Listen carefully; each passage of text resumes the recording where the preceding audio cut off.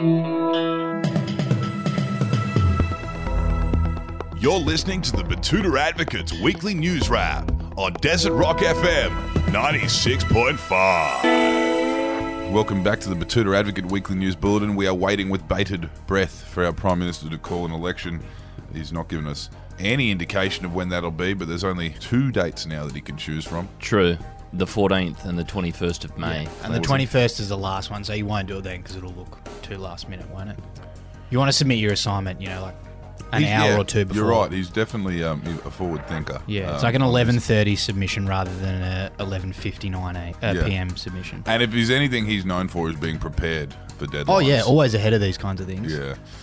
Anyway, you're joined by myself, Clancy Overall, Errol Parker, and Wendell Hussey, you've both heard from already. So what's going on in the news, Wendell? Well, the Prime Minister has raised eyebrows once again this week. He made some comments about renters going out and purchasing their own home if they're concerned about their financial security. He's since come out and said that if you don't like your kids' underfunded public school, then just send them to a nice private one. Yeah, simple stuff, reckons the Prime Minister. If you're worried about your kid getting into fights, not having textbooks and resources, sweating in unconditioned demountables, then just send them to a good school. He says you can whinge until the cows come home, but if you want to change something, maybe take some personal responsibility for once and fork out up to $50,000 per year in school fees.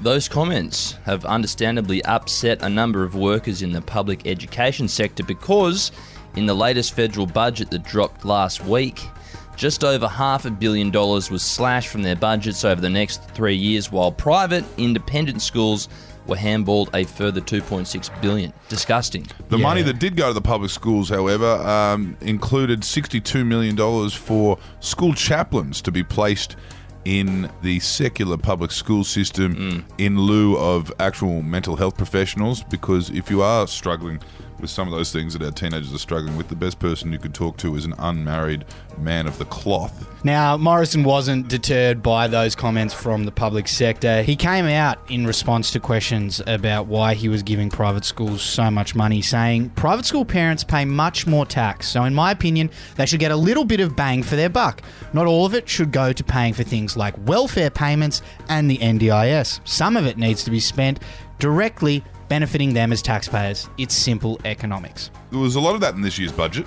We're going to talk about the parents of non-private school kids now, though. As Errol mentioned, the budget was this week, and a $250 one-off pensioner cash payment was promised to around 6 million Australians. It's now been revealed that it's also going to include free shuttle buses to the nearest RSL. Yes, the pre-election cash splashing has well and truly begun. We had a budget handed down earlier this year with lots of sugar hits promised to the people of the country ahead of polling day. One of those was $250 for pensioners, which has since been followed on with the promise to transport them to local RSL clubs where they can flush it away whichever which way they're inclined.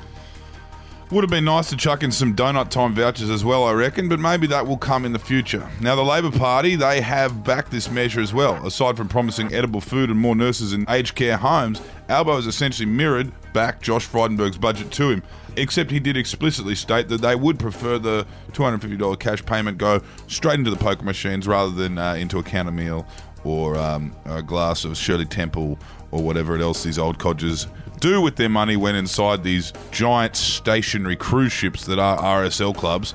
Yeah, the poker machine is the best bet because a lot of it does come back to the government and, of course, to one or two wealthy families based in the North Shore of Sydney. Would certainly make things more efficient. Now, we had the Oscars this week, and Will Smith shocked the world by pulling a David Warner on day 4 of the first test in South Africa. Yeah, it was the first time in a while that the Oscars actually got any real traction outside of the industry and film nerds, with Will Smith deciding to get in the face of an opponent after a sledge directed at his wife. Now, if you aren't a sports fan, Australian cricket David Warner confronted South African wicketkeeper Quinton de Kock in the same way after he made very similar comments about his partner. Which did lead to a bit of an altercation and then the infamous ball tampering scandal, widely regarded at the time as a bit of a dummy spit. What a time that was. Seems like quite a while ago now. Matt Bairstow chimed in the comment section of that one saying we just needed Faf du Plessis in a towel up there on stage to de-escalate the situation at the Oscars. Finishing up with sports news, and a die-hard Sydney Swans fan has revealed that he will never forget the night that Budgie Frankston scored 1,000 points.